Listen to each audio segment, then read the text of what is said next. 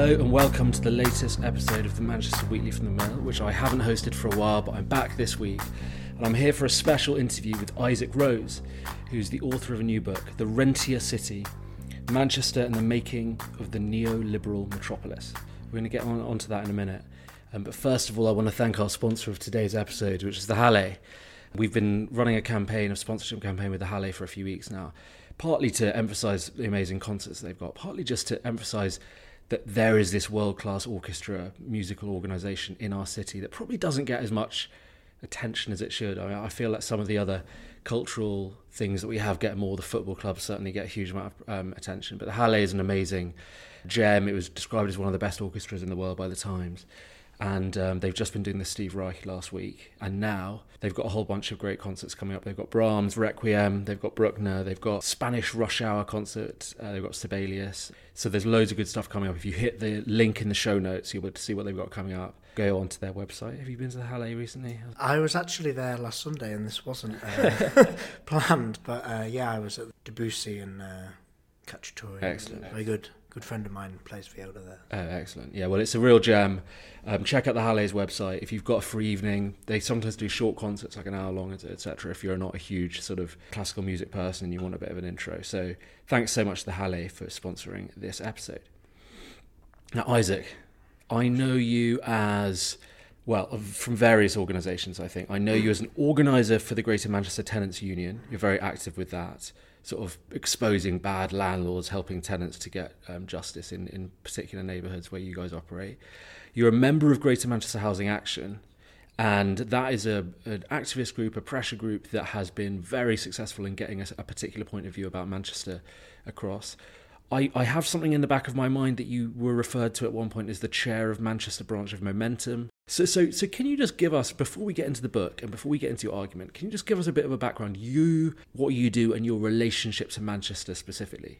Sure. Well, I've lived in Manchester now almost 10 years. I came in 2015.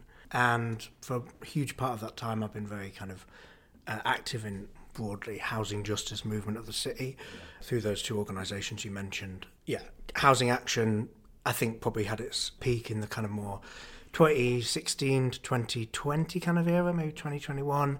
And then since 2020, I've been an employee of the Greater Manchester Tenants Union, which is a kind of far more kind of robust organisation with a membership and presence all across the city. And it's really that kind of experience in that kind of broad movement of both those kind of epochs, if you like, that have kind of informed the book and was sort of part of the impetus for writing the book, really, to bring across that experience in the city. And it's worth saying that we've been in touch with you, particularly when we've been writing about housing, and you have said you should go and speak to this person, or there's a particular landlord you should look at, or whatever. So there's a bit of a pre-existing sort of relationship. And we spoke about in your piece for Richard Leese's retirement. That was it. It was the last time I was in these offices. That was it. So there was actually, in that piece that I wrote about Richard Lees, a long piece, and there was a quote in there where at a private drinks reception, he said to me, he described, I think, people like you, possibly even you personally, as, was it middle-class wankers? Was it middle-class wankers? Tosspots, I think. Tosspots, right, fine. And what he was kind of, I think, getting at was there are these housing activists who don't really get the concerns of my real Mancunians who I represent and whatever. Did you, when you read that in the article at the time, did you take that to be referring to you? Did you take that personally? No, I mean, it was a silly comment by Richard Leese, I think. I think a lot of the work that I'm involved in, I mean, the Tenants Union is a membership organisation. It's not a small group of activists, which I think is what the people we've criticised like to present it as a group of academics or something. But I would say that the kind of critique that we've put forward is shared by a wide swathe of people across the city from different social classes. So, So let's address... It was a rather silly comment from... Yeah. What's your sort of background? You credited, at the beginning of the book, you credited your father. Yes. What was his relationship to the city? Well, he was born in Fallowfield in 1949 and kind of grew up here. His father was from Manchester too. Yeah. So he left Manchester in kind of the early 90s when I was born, but was always brought up kind of coming to Manchester, having a very close kind of family affiliation with Manchester. Kind of brought up to say Manchester good, Leeds bad, because we were just in West Yorkshire. So yeah, it was always the city that we kind of had an affinity to, came to, like family lived here. Yeah, so it was always a very obvious place to move, basically, after, studying. And do you have an academic background? Because it's interesting reading your book, you deploy a lot of sort of academic concepts and theories. To what extent is your background academic? To what extent is it activist?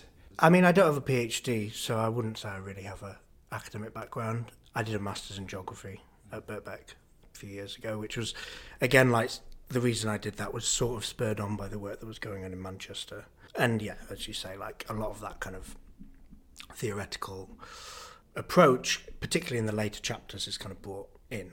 And I think part of the reason for writing this book was partly because I think there is quite a lot of very useful research that's done in these fields that is not given a kind of wider public audience. I mean, the book is written as a book to be read by anyone. It's not written in an academic style, I wouldn't say. And I think there's a real need for some of that thinking and work and research to have a much more kind of firm place within the public sphere, I suppose, which was kind of part of the impetus for this book. And I think also, like, Housing Action has, or did quite successfully, I think, deploy academic research, but in a kind of way that was oriented towards the public sphere. Yeah.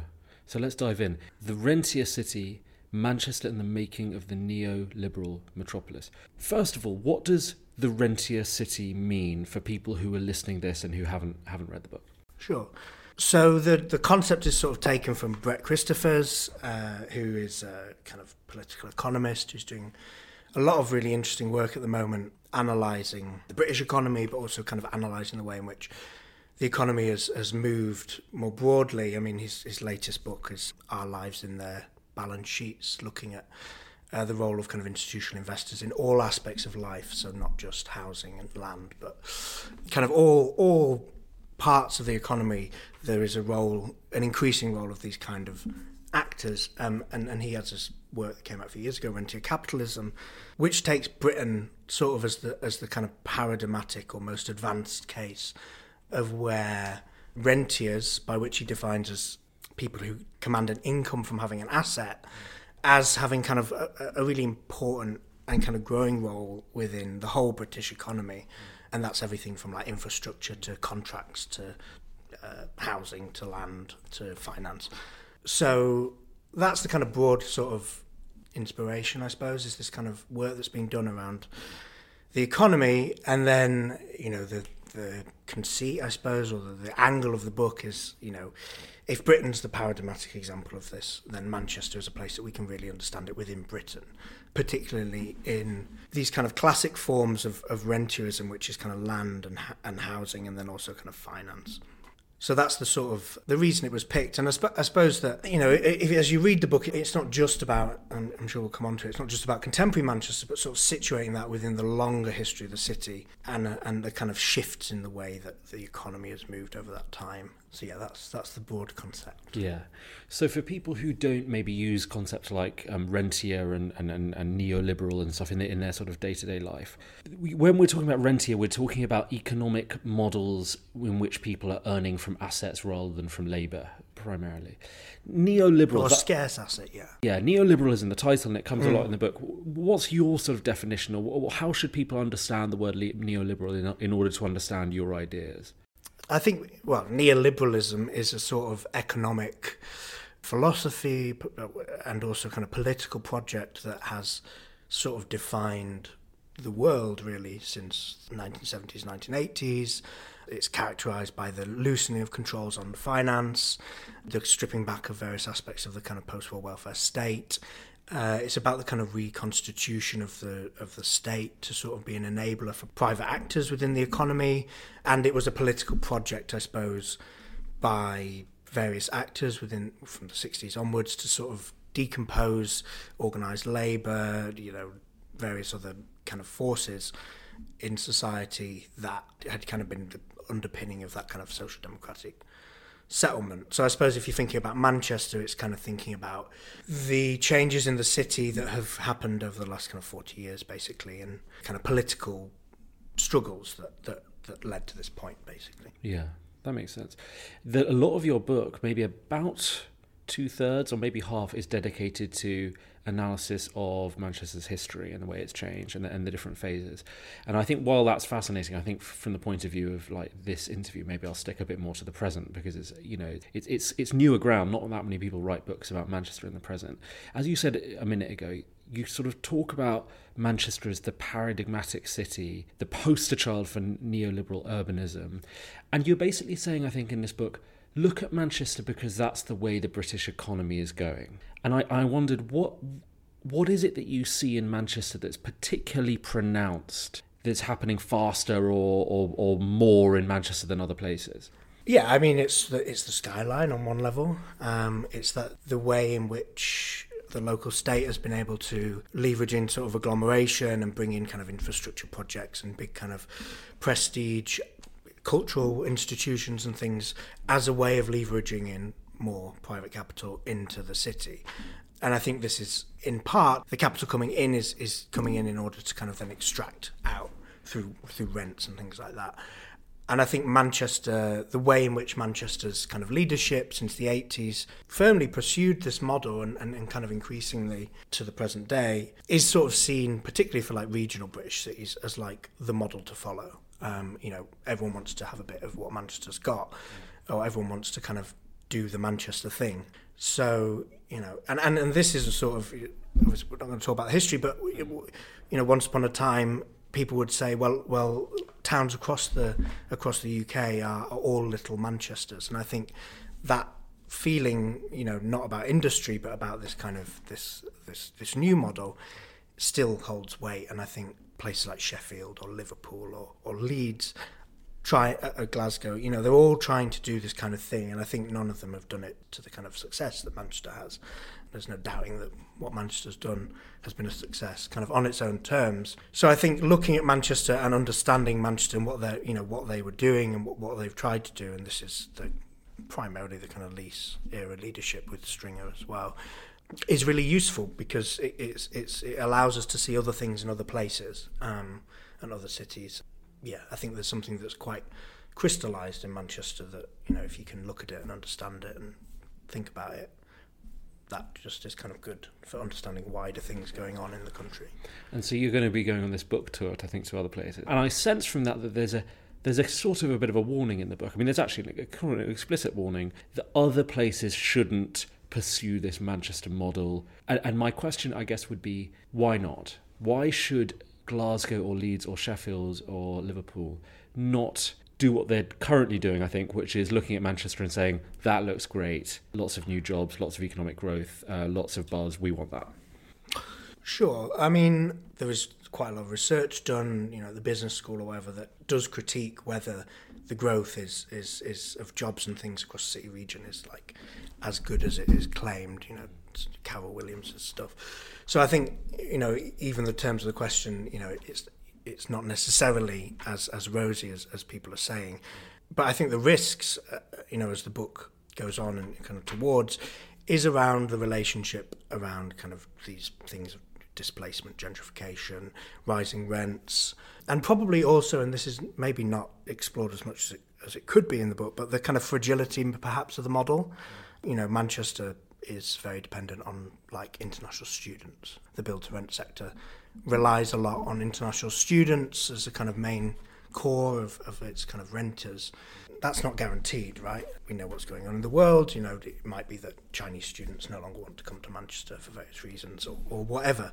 So, you know, there's a fragility sort of inbuilt into the model. And I think the speculative nature of the model and the sort of debt-funded nature of aspects of the model lend itself to this kind of fragility and the risks of that. So I think there's kind of two risks. There's, you know, is the model sustainable and is there a fragility there? But also, there are also kind of lots of negative social effects that are coming from the particular way in which it's been pursued here, which again goes down to like not doing social housing at the same time, not collecting as much Section 106 money as you could. You know, these arguments are not, you know, been well rehearsed, but it's been quite single-minded approach. I'm seeing in the tendency the negative effects of this, and I think that's just something that other cities should take heed of, I suppose. Because someone in Birmingham or Glasgow might say, well, in the past 20 years, we've had sort of 10% growth in jobs, which isn't great over 2001 to 2021, and Manchester's had something like 40%, and someone like Leeds has had 20%. And therefore, actually, the Manchester model looks quite good to us because our fundamental concern is, can people get jobs? Can people earn a living? And the Manchester model has delivered that while rents have gone up, but in a fairly similar way to other places. I mean, Manchester's rental increases, I mean, I looked before this, I couldn't find anything particularly unusual about them. I think since 2018, Liverpool's rents are up 35%, Bristol similar, Newcastle similar, Nottingham almost 30%, Manchester's around 25%. Proviso, it's bloody hard to know how rents are going up, isn't it? Because the rental data is always much worse than the others. But could an argument not be mounted by those other cities? Actually, we've also got rents going up loads, but we don't have lots of jobs growth. We don't have an economy that's growing very fast. And actually, we quite like the look of Manchester. I mean, the job growth often in these kind of low-wage service sectors. I assume you're referring to some of the work that you've published. I mean, this growth of like elementary employment in the city centre, this is people serving coffees. This is people working in bars and things a lot of the time. And the mill itself has done some really good work, I think, exposing some of the bad labour conditions of that. So I think it's not necessarily, it's low-wage jobs a lot of the time. And while you have kind of rents going up, taking more and more of that wage income out of the city, are these things, are they keeping pace with one another, I suppose? Yeah.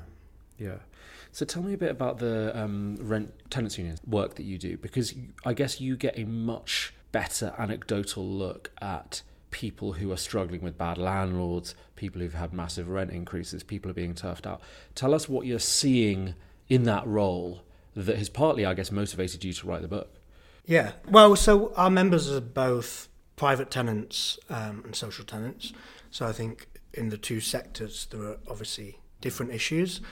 The private tenants, again, you can subdivide that. So you've got like people with the kind of classic rubbish landlord, won't do the repairs, raising the rent. There's a complete lack of controls on that kind of stuff in Britain. Evictions, all this kind of stuff. The law centre, who we work very closely with, are kind of inundated with evictions. So there's that kind of churn of people being moved out or paying more and more of their income on rent. In the private rented sector, where it's a kind of small landlords, I mean, we're increasingly getting, and even this evening we have a meeting of tenants in a city centre block who are basically facing poor maintenance. Things are falling apart. Some of these things are not very well built, or service charges are increasing. So there's a kind of myriad of issues that tenants and renters face in the city. And then I suppose in social housing, obviously been in the news massively, the kind of crisis around damp and mould and poor conditions. But I think the other thing that is people want to be in social housing, and there's just not enough being built. So often, and it says this in the book, you get people who come with a problem in social housing, and actually they're in a way lucky compared to people who are being evicted and want to be in social housing to stay in an area they know, that kind of stuff, and there's just not the supply of social housing for people. So those are the kind of renter issues, I suppose. And then the other thing that we've been very involved in is around combating gentrification broadly kind of defined. So I suppose particular developments, demolitions, estate demolition. We're fighting a big estate demolition in Rochdale and have done for many years. That's the Seven Sisters, which actually the demolition has been paused thanks to the kind of work of the tenants and residents there. And that's a whole process. And then in kind of the area where I've been working, there's been these kind of planning battles, block the block and things like that. The union and our members have supported in various ways these campaigns. So it's not just, I suppose, little renting issues, the odd bad landlord. At its best, I think it's looking at the kind of whole system, I guess, intervening on a particular side, I suppose.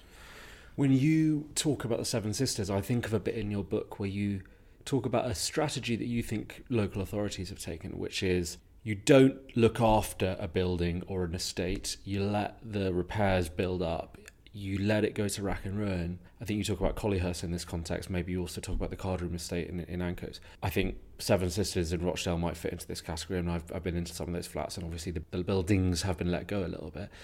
And then you're saying the local authorities make the argument, well, we've got to demolish this, or we've got to kick people out because we have... You make the argument that that's been a deliberate strategy. Like that's an interesting thing for people to think about, I guess. I mean, you're really saying like local authorities are complicit in making residents' lives worse in order to further their economic model, effectively. Yeah, I think that, I think this is broadly, in London particularly, this has been seen as you run an estate down, you induce the kind of places become blighted, but this is a kind of created blight that places devalue, they're not kept in good standard, and then the obvious kind of thing that is presented then is, well, let's demolish it and build something else. They're two sides of the same coin, new development on one hand and then kind of disinvestment or kind of lack of investment on the other hand. And there's loads of examples in Manchester, those you mentioned. I mean, we were in St George's in Hume just last week at a tenants meeting, and a tenant said, this social housing provider, they're never going to do the repairs that we want because effectively, and this is basically where the Chester Road developments are moving up, ultimately they just want to knock this down and sell the land. This is what people see in their day-to-day lives. I mean, this isn't something I've made up, and it's also kind of a pattern that we see emerging. The Cardroom Estate's a great example. Like, it was run down. The Ancoats that is there now is lauded in various ways by various people, but to build that, they had to deliberately kind of mismanage an estate, run it down, and then demolish it, kick everyone out, and flood it, and put a marina on top. So, yeah, these processes have unfolded, and I think that is, what the book's saying, and not just me, but that's kind of built into the kind of logic of these kind of processes. This person in St George's said to me, they want to do a London here. So it's that kind of thing of like, people have seen it happen elsewhere. Yeah. Sitting in that chair a few months ago was Mike Emmerich, who represents a different point of view about the city's development. Used to work as an economist for the city, helped negotiate with the devolution deals. Someone like him would say, I don't want to put words in his mouth, but the camp of people who basically think the way that Greater Manchester has developed has been largely positive for the city and for the city region. People like that would say a place like the Cardroom Estate had been very, very unpopular for years. It wasn't sort of a recent development. And that in order to get investment, the city had to do something radical. They had to hand over a lot of land or sell it cheap, or they had to go into this big private partnership with Abu Dhabi, which you are critical of in the book. And otherwise there wouldn't have been the investment, and otherwise there wouldn't have been the housing, and if there hadn't been the housing, people wouldn't have been able to move here from other places to set up a life here or have a family or get a job or whatever. What do you make of that kind of pragmatic argument for decisions that the city has taken?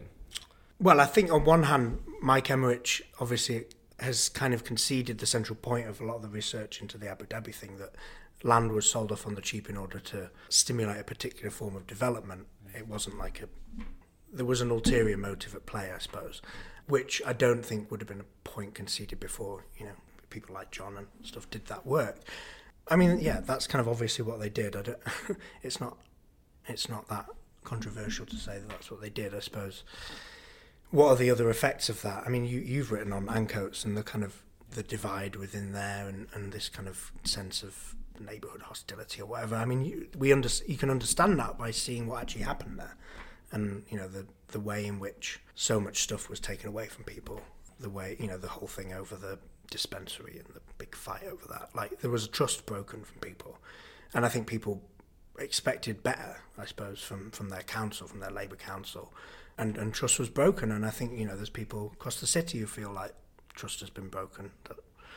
Yeah, maybe one of the mistakes there was kind of pretending that this new development, New Islington, was going to be for the residents who were previously there, because it explicitly isn't.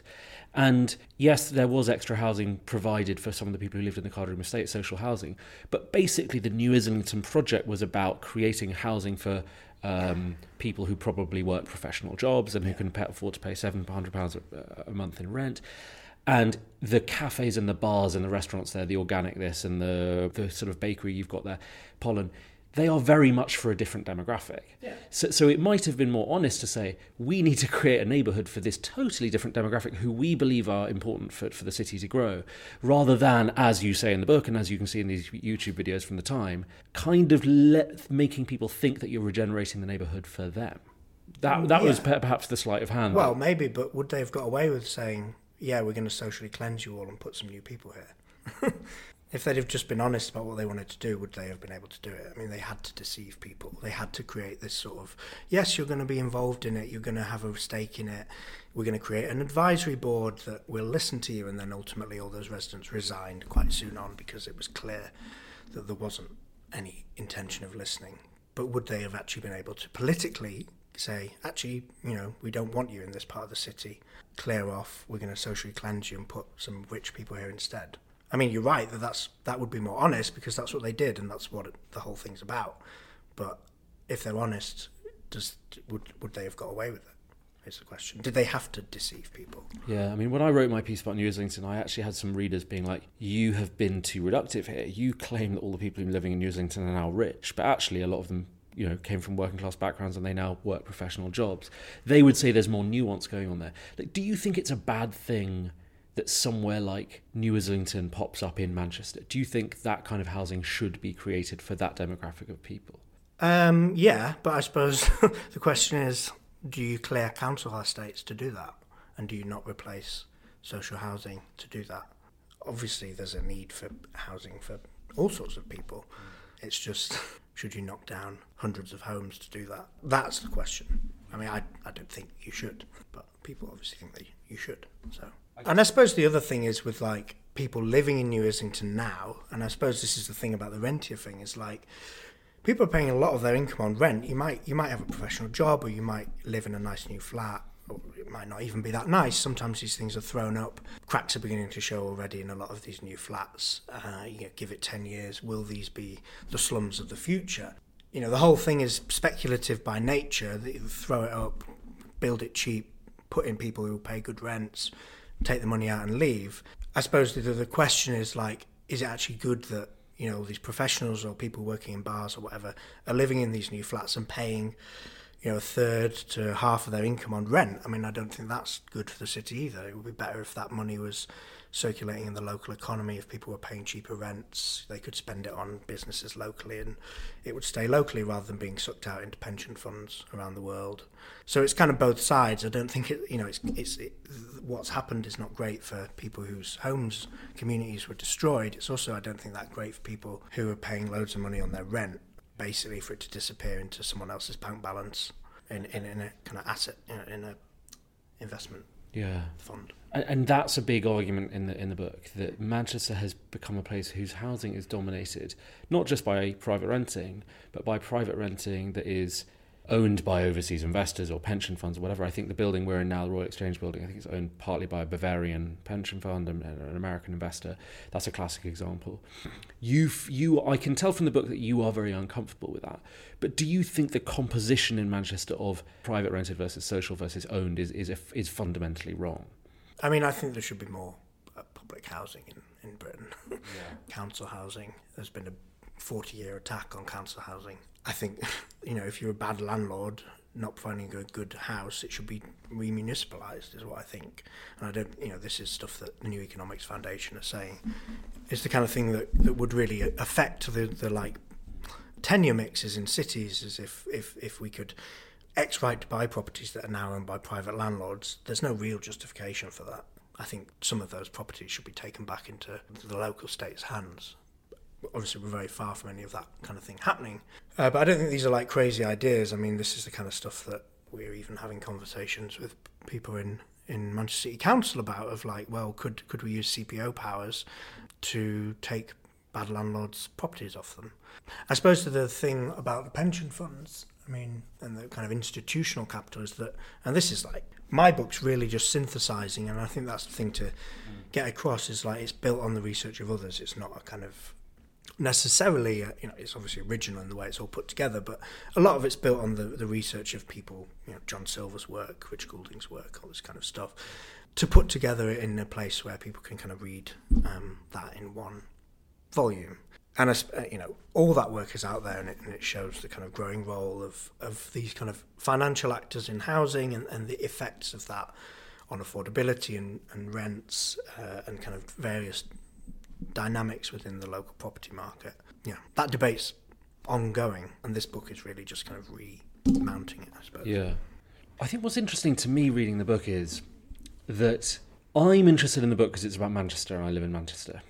But the question I've always had about how Manchester is changing is, how different is it to other places? Like, how unique is it? Now, I would say I get the impression from your book that you think it is a real rentier's paradise. You know, it is a place where private rented has just gone mad. But it also kept on coming to mind when I was reading it that Manchester has more social housing as a proportion of its overall sort of dwellings than A, anywhere else in Greater Manchester, any of the other boroughs, or B, any other city. So Belfast, Birmingham, Bristol, Cardiff, I think all the other big cities, Newcastle, Nottingham. So I looked up the kind of proportion of private rented versus social versus owned, and it was something like owned was the biggest, social housing was 29%, private rented was almost identical. I think it was like 6,000 extra units. So it's basically, you've got the biggest it's owned, and then you've got private and social rented are about the same. And it kind of looked like that's the kind of mix that other cities might want. I mean, they've probably got more owned and less rented overall, but like, if people want to have more social housing, granted people want more and more built, but the decrease in social housing across Greater Manchester, I think over the past 20 years has only been about maybe 5,000 units in the whole of Greater Manchester. But Manchester has a lot as a proportion. I mean, a lot of these other cities, I'm sure people like you in other cities would way rather have Manchester's mix than what they have. Well, I suppose, I mean, I actually didn't realise before writing the book that Manchester has the highest proportion of renters in both sectors of any city in the country, which is kind of crazy. But then that is the product of the history, like some clearances and the kind of post-war council house building created, it got rid of a lot of own occupation, for better or worse. I suppose other people would say, it'd be great to have as much social housing as Manchester does, but do you also want that kind of real estate boom in the city centre at the same time? I suppose the thing about Manchester, is a lot of it has been concentrated in the city centre for the last 30 years. People have often said, well, what's the problem? It's just in the city centre, it's not displacing anyone really, except Cardroom Estate, which is kind of true. But I think what I'm trying to explore in the book is like, what's the relationship between that and the rest of the city? What's the relationship between that and the inner city? Because like no one, Manchester city centre was always this kind of commercial core. So no one ever lived there. And then you always had this kind of inner city, working class inner city. What is it that happens when you do this kind of real estate boom in the city centre, which is kind of where we're at now? We've had that over the last 20 years, 30 years, particularly over the last 10 years though. But the book isn't really making any predictions, although it's sort of saying, well, look at the dynamics that are starting to unfold in the inner city between that kind of boom in the city centre and these kind of, a lot of social housing in the inner city. What happens there, basically. Yeah. And the last chapter talks a lot about, things that are happening in North Manchester or around the university in South Manchester, what people are saying and, what I've seen, what tenants union sees of rent rises and threats of demolition and all this kind of stuff. And that sort of slow neighbourhood change. Displacement isn't always just you get your house knocked down and you have to leave. It's that sense that like an area's losing what made it the area for people who live there. It's that kind of indirect displacement and kind of draws on studies elsewhere as this kind of phenomenon. Yeah. But that's, talk to anyone in Hume about like the loss of pubs in Hume, shops that were catering to the local population, the replacement by the student population and everything kind of orientating to that. It's very, very clear that displacement is real. People experience it. That's something that I think is clearly unfolding in the city, and I would say that that's related to the kind of boom in the city centre. So yeah, going back to your question, like, people might want the big social housing. Do you also want the kind of the risks inherent with that kind of real estate boom, and the ways that might unfold over the next decade, I suppose. Yeah. What do you make of Salford? Because if I walk from here into Salford, from here in St Anne's Square into Salford, I mean, that is on steroids, the number of buildings going up. It seems like if there's a Manchester model, the Salford's local government have taken it and they've amped it up. I mean, I was sort of looking up the numbers, and private rental sector grew in Salford in the past 10 years. It grew 59%. I think it grew 19% in Manchester or something. So it almost feels like maybe Salford should be in the name of the book. Maybe. That's where it's going nuts. I suppose Salford's record on Section 106 contributions has been a lot better than Manchester's over the last 10 years. Salford Council is building council housing of a sort with Derive. There's been an attempt, I think, to obviously there is a boom in like I don't know, Greengate area of Salford and the bits near Manchester city centre. But Salford Council would appear to have been a lot better at sort of trying to harness that for wider kind of purposes in the city. Whereas I think in Manchester, the lack of Section 106, social housing, all this kind of stuff, there's been a much more like, just let it happen. It's that kind of, it goes back to that sort of laissez-faire Manchester liberalism that's like, just let the market do what it wants. So I think Salford, and this was particularly a thing, 5 years ago, that people were kind of looking at, well, look at Manchester's policy and what Richard Leese is doing, and look at Salford under Paul Dennett, and there was a kind of, we're comparing them basically. And Salford, I think, came across a lot better in terms of like its ability to sort of tame and harness that kind of real estate boom for wider purposes. Like it felt like the state still had its own kind of social agenda. It wasn't just saying, let the boom happen, we'll give you cheap land and let you cheap finance and all this kind of stuff. So I think that's probably the difference. But yeah, the book's about Manchester because I think, Manchester's always been the sort of economic dynamo of the whole region, and little bits of Trafford and little bits of Salford are kind of sucked into that, I suppose. Yeah.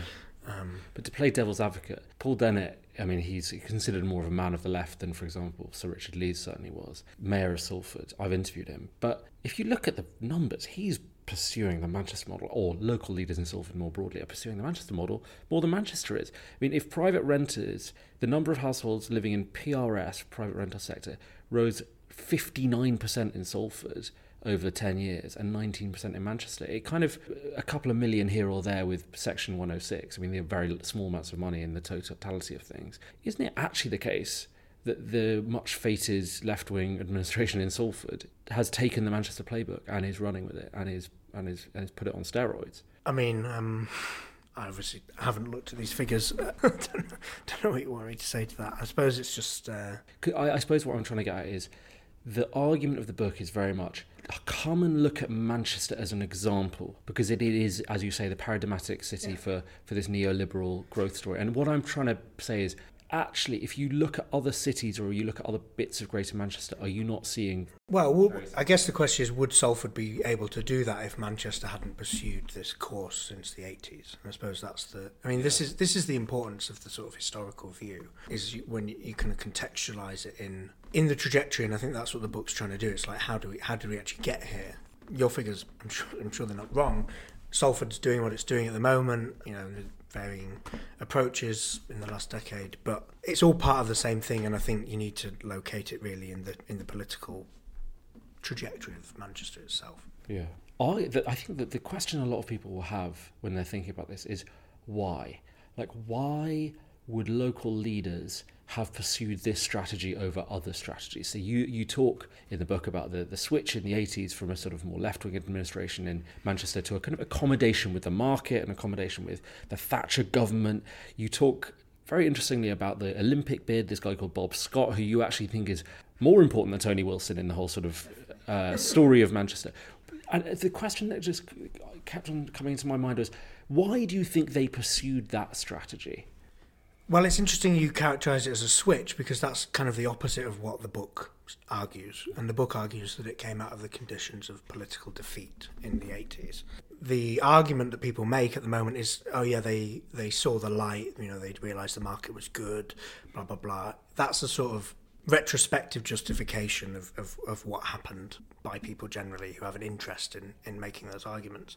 I don't think it was a switch. I think, and as the book shows, it was a defeat by Thatcher, not just of local government, but of trade union movement and various other forces in the country. It was that political struggle that was lost, which laid the groundwork for what is today. Graham Stringer sort of admitted that defeat in 87 with the general election in that letter to Nicholas Ridley. And it's that came out of the conditions of a defeat. And I think that's really important to realise, and a kind of making good of the situation. I think, the early stuff, it's clear that there were long-term policy goals that the council wanted to pursue, a new concert hall for the Halle, regeneration of Hume, all these kind of things, that they were able to sort of accommodate those agendas within the new reality what that section of the book says, that in doing that, and it's not necessarily to say they were at fault for doing that, because this was just the reality that existed after the political defeats of kind of 84 to 87. But in doing that, it changed the nature of the city. It changed the sort of the structure of power in the city. It empowered people around. Well, Bob Scott is used as this kind of example of the kind of the business circuits, the new Manchester men.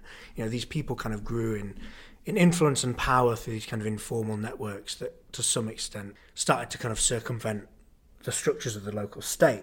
And it's that sort of dynamism, I suppose, that dynamic. Looking at that history starts to explain how we got here, basically. So I don't think it was a switch in that suddenly they were like, oh, sorry, we were stupid and wrong. I think it was more, we're defeated, how can we make the best of the situation? And then over time, obviously, a new generation come in, Lee, Bernstein, they're not necessarily rooted in those as much in the kind of struggles, and you move into the 90s and everything that happens. So I think that's the kind of the historicising of the moment, I suppose. Yeah. But do you think the people pursuing this particular strategy, what you call the Manchester model, do you think they were trying to improve the lives of people who lived in Manchester? I mean, I think in the late 80s there was an attempt to make good of a terrible situation, which was deindustrialisation. There was another route at one point that could have been pursued, I think, in the late 70s, early 80s. That route was closed off. It wasn't possible anymore, and I think there was obviously a terrible situation that had befallen the city, and there was an attempt to make the best of it. But that, over time, over 40 years, leads to the situation today. We're not in post-industrial, the job collapse that was the situation then. We're not in that world anymore. The world's completely different. Are we in the same world? We're not. Is that approach the same one to keep pursuing? I mean, the book suggests no. Yeah. What would you like in the present day to happen in Manchester? I mean, people to read your book and to be inspired by it, but what do you think that Manchester could do differently? Or what would you like to change or happen? Well, I think the planning department needs completely overhauling. I think it's pretty clear the way in which that is structured and the kind of powers of the officers over the elected members, that there's clearly an agenda that's being set within the kind of bureaucracy of the local state. There is a hangover from the Lease era. Obviously, Richard Lease isn't the leader of the council. Bev Craig is, and I think Bev Craig has made some positive moves, basically, around social housing and focus on... I mean, the housing team has been completely overhauled. Dave Ashmore is doing a much, much better job than what was happening previously. I think these are all positive things. But I think the thing at the heart of the city, the kind of property model, and that, as the book shows, is kind of concentrated in the planning department, remains unchanged. Craig, for whatever reason, was unable or unwilling to change that. And I think as long as that machine remains in place, these logics will just unfold and the trajectory will continue. So I think overhauling planning is probably a major thing that needs to happen, and not in the sense that, some people will say that we need to remove all planning restrictions. I think we need to return to a spirit of kind of democratic planning and kind of planning for wider social outputs than just the balance sheets of property investors, which I would say is largely the situation at the moment with the massive wave of PBSA that was approved last month. But yeah, purpose-built student accommodation, 7,000 units approved in one meeting. No, not that many, 5,000. This doesn't seem particularly rational, I don't think. Yeah. Final question. I've never written a book before, so I don't know what sort of expectations you go into writing a book with, but who do you hope reads this, and what sort of impact do you hope the book will have? Who do I hope reads it? Anyone interested in Manchester. I think we haven't really talked about the historic stuff, but it provides a history of the city that seeks to kind of contextualise what's going on at the moment.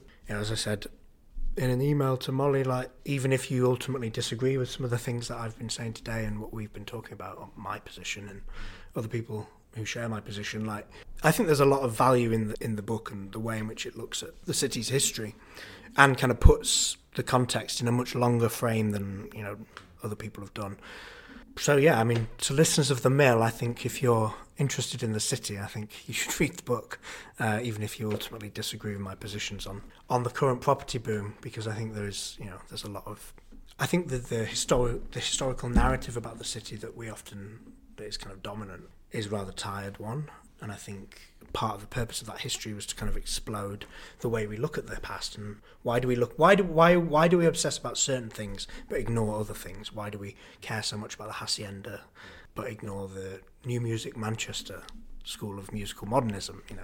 These things I think we should think a little bit more about as a city, and I hope that even if today we've talked a lot about the property boom, and that's obviously your interest, but I think it's not just about that, and there's a lot more in this book. And I think even if you are interested in that, it synthesises a critique that I think people should be aware of. Yeah, definitely. Well, there's loads in this book that we haven't talked about. There's the Industrial Revolution stuff. There's actually pre-Industrial Revolution stuff that's really interesting. Stuff about the Hacienda, stuff about Bob Scott being more important than Tony Wilson. There's lots of amazing local colour. And there's a lot of super interesting stuff about the sort of, I don't know, the homophobia of the media in the 80s, for example, when Labour was pursuing a sort of a rights agenda, and there was a lot of pushback from the media, etc. So there's tons and tons of interesting stuff. I've no doubt a lot of Mill readers are going to, and listeners are going to buy it. Isaac, thanks so much. Isaac's book is called The Rentier City, Manchester and the Making of the Neoliberal Metropolis, and it comes out this month, I believe, around the time that this podcast comes out. So when you listen to this, you can go online and you can order the book. You certainly can. And where would you recommend people order it from? From Repeater's website, I think. Repeater's website is where you need to head. But it will be in bookshops as well. I'm doing an event at Blackwell's on the 7th of March, which probably will be after this is released, which might be the one to come to. But the launch is the 29th of Feb as well, if that's not There's a book, there's events, there's all sorts. Isaac, thanks very much for coming on. Thanks, Yoshi. Cheers.